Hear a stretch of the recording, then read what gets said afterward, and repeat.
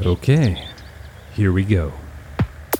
You may have heard me say that you should do a particular exercise at a particular intensity, or your doctor may have told you to get 150 minutes of moderate to vigorous intensity exercise per week.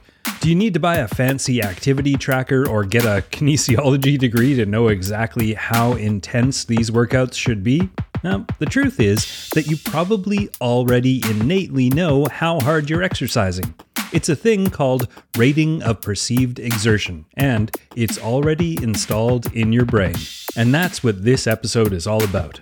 My name is Brock Armstrong. Welcome to Second Wind Fitness.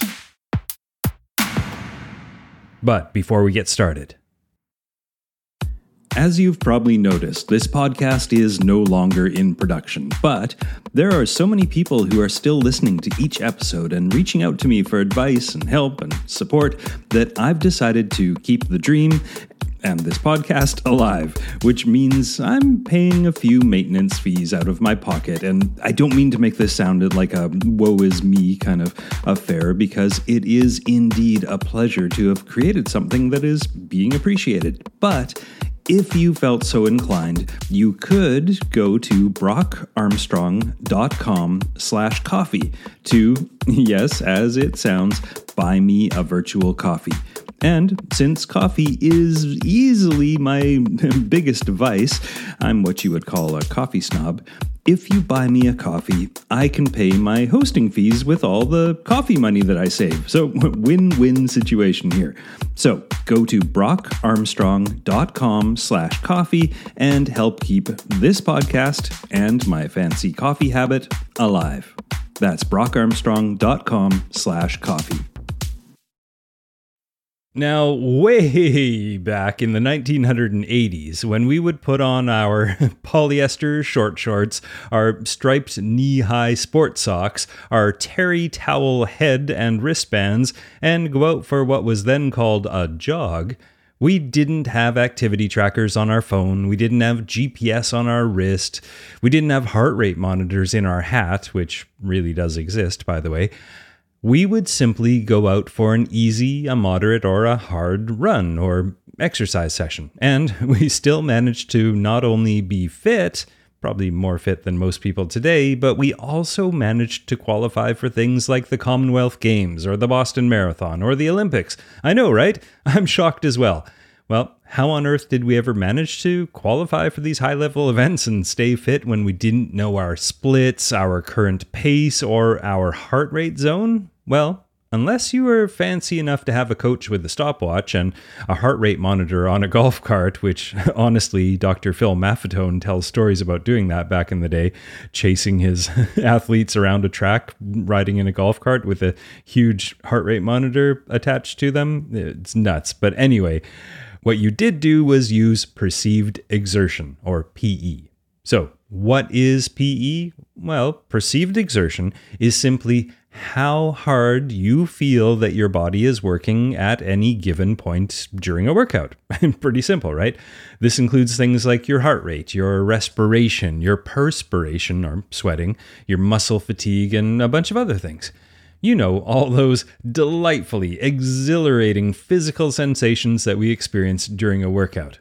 Using these factors to determine the amount of exertion you feel is a good estimate of your measurable variables, such as heart rate, how many times your heart beats in a minute, or your lactate threshold, which is at what level of exertion your body manufactures lactic acid faster than it can flush it.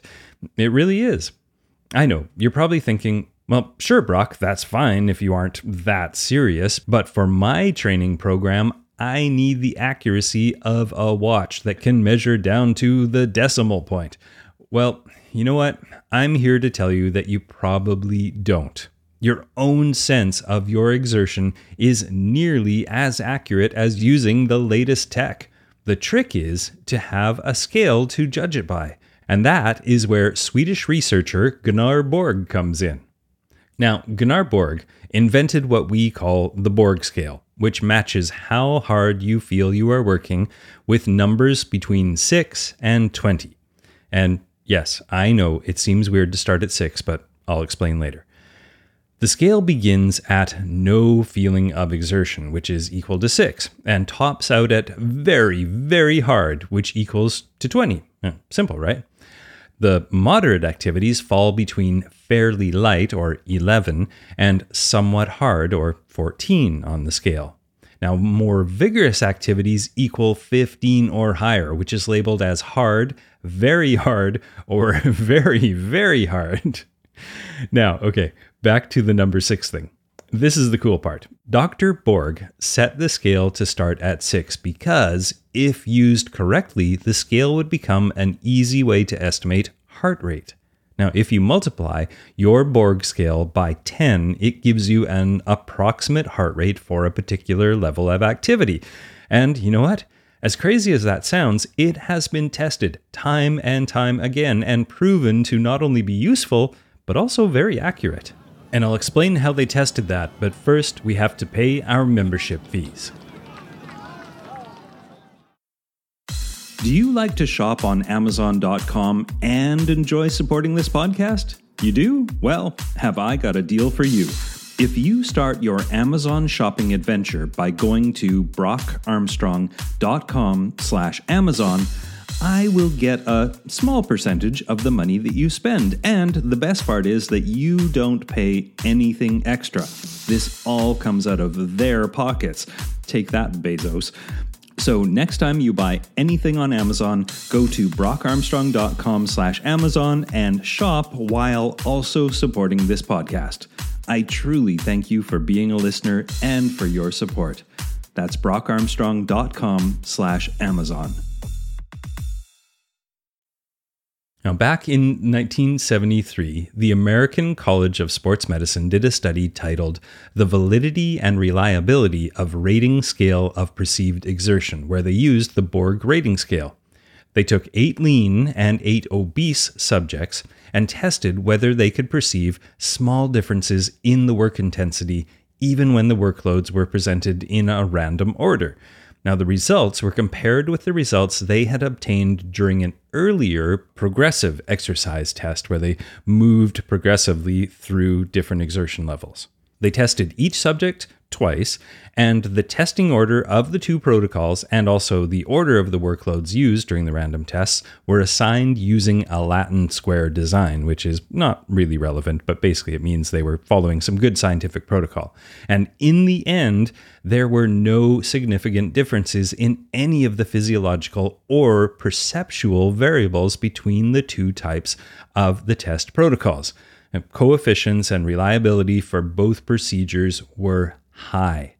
Then, in 2013, there was a cohort study done in the European Journal of Applied Physiology called Associations Between Borg's Rating of Perceived Exertion and Physiological Measures of Exercise Intensity, where they evaluated the association between Borg's RPE and physiological exercise parameters in a very large population.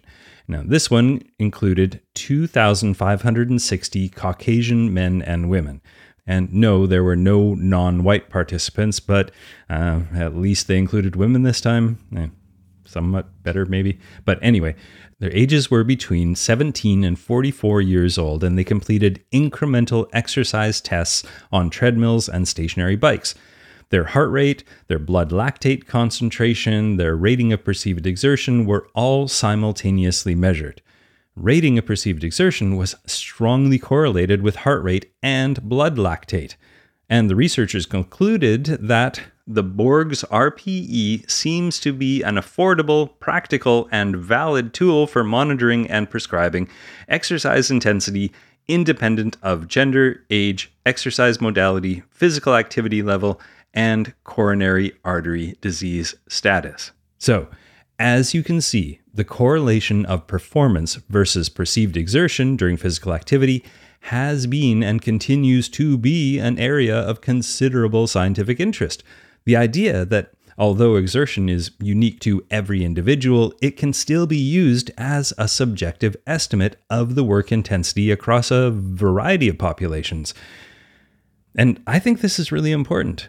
The intensity at which we all exercise is important because all the risks of things like musculoskeletal injuries and potential disorders arising from mismatching where you are in your fitness journey and the exercise intensity that you choose is a big problem. We need to avoid the too much too soon issue at all costs, and monitoring your RPE is a very helpful tool to have in your injury-proofing toolkit. So, okay, let's get to something actionable. Starting tomorrow, when you exercise, instead of staring at your Fitbit, your Apple Watch, or your Garmin Forerunner, I want you to start rating your own exertion. You can rate it in your head. You don't need to write it down or anything fancy like that. After all, this eventually needs to become automatic and ingrained if it's going to work for you. Now, this feeling of exertion should combine all sensations of physical stress, effort, and fatigue, including things like how hard it is to breathe, how much your muscles are burning, how badly you want to stop the workout, and how in control you feel of your body. And this even includes changes in your vision and your hearing, which is something us long-distance athletes are familiar with. The vision gets kind of sharp, but sometimes your ears get a little plugged. It's a weird thing. But anyway, now, once you've spent some time thinking about that and you become more aware of how your body feels at different levels of exertion, you need to determine how your RPE scores line up with a particular training pace or a workout type. Now, for new exercisers, this may take some time, but for you experienced athletes out there, here's an estimate of some common workouts and their Borg scale rating. Let's start with a recovery run. That would be a 7 to 8.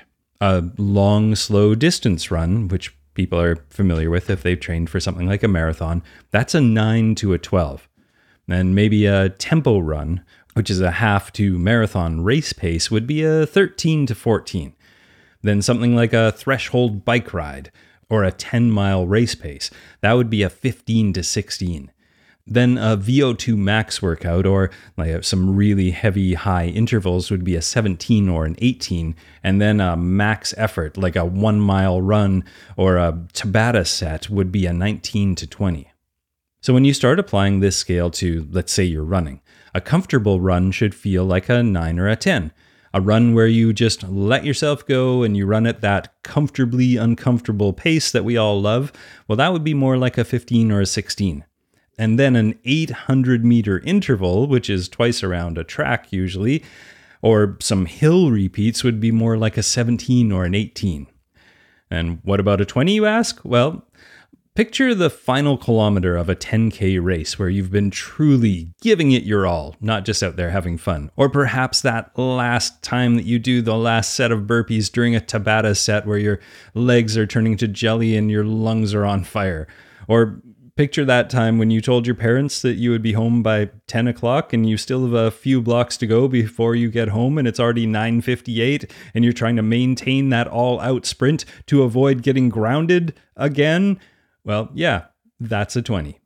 Okay, so you might be wondering, why do I need this, Brock? It's all interesting and stuff, but what am I going to do with this? Well, okay, have you ever arrived at the pool or the park and realized that you forgot your activity tracker at home? Or perhaps you have it, but the battery is at 1%. Or maybe you want to do a quality workout while you're on vacation or on a business trip and you don't have any of your tech with you. Or you're at the gym and you know that the treadmills, the rowing machines, and elliptical trainers and step machines and stuff are notoriously poorly calibrated, so you don't want to rely on them. Or perhaps you just don't want to or are unable to shell out the money for yet another piece of gear.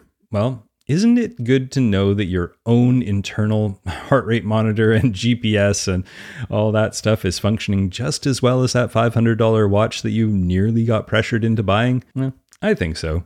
And if you're someone who's been coached by me or someone like me, you'll know that I generally give my athletes a nature workout at least every 2 weeks. And this is important for two reasons.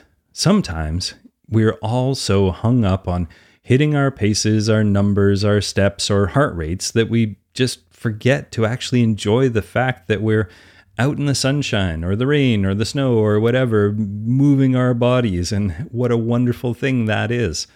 And it's also really good for your nervous system to simply unplug occasionally. And this goes double for us wired fitness folks who also spend our day in front of a computer with a phone in our pocket.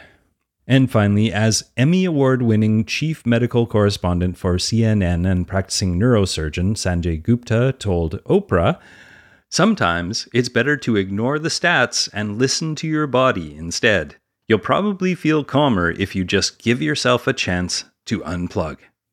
And I couldn't agree more. All right, thanks for listening to this episode of Second Wind Fitness. My name is Brock Armstrong, reminding you to get out there and move more of your body, more often, in more and more interesting ways. And take off your activity tracker every once in a while.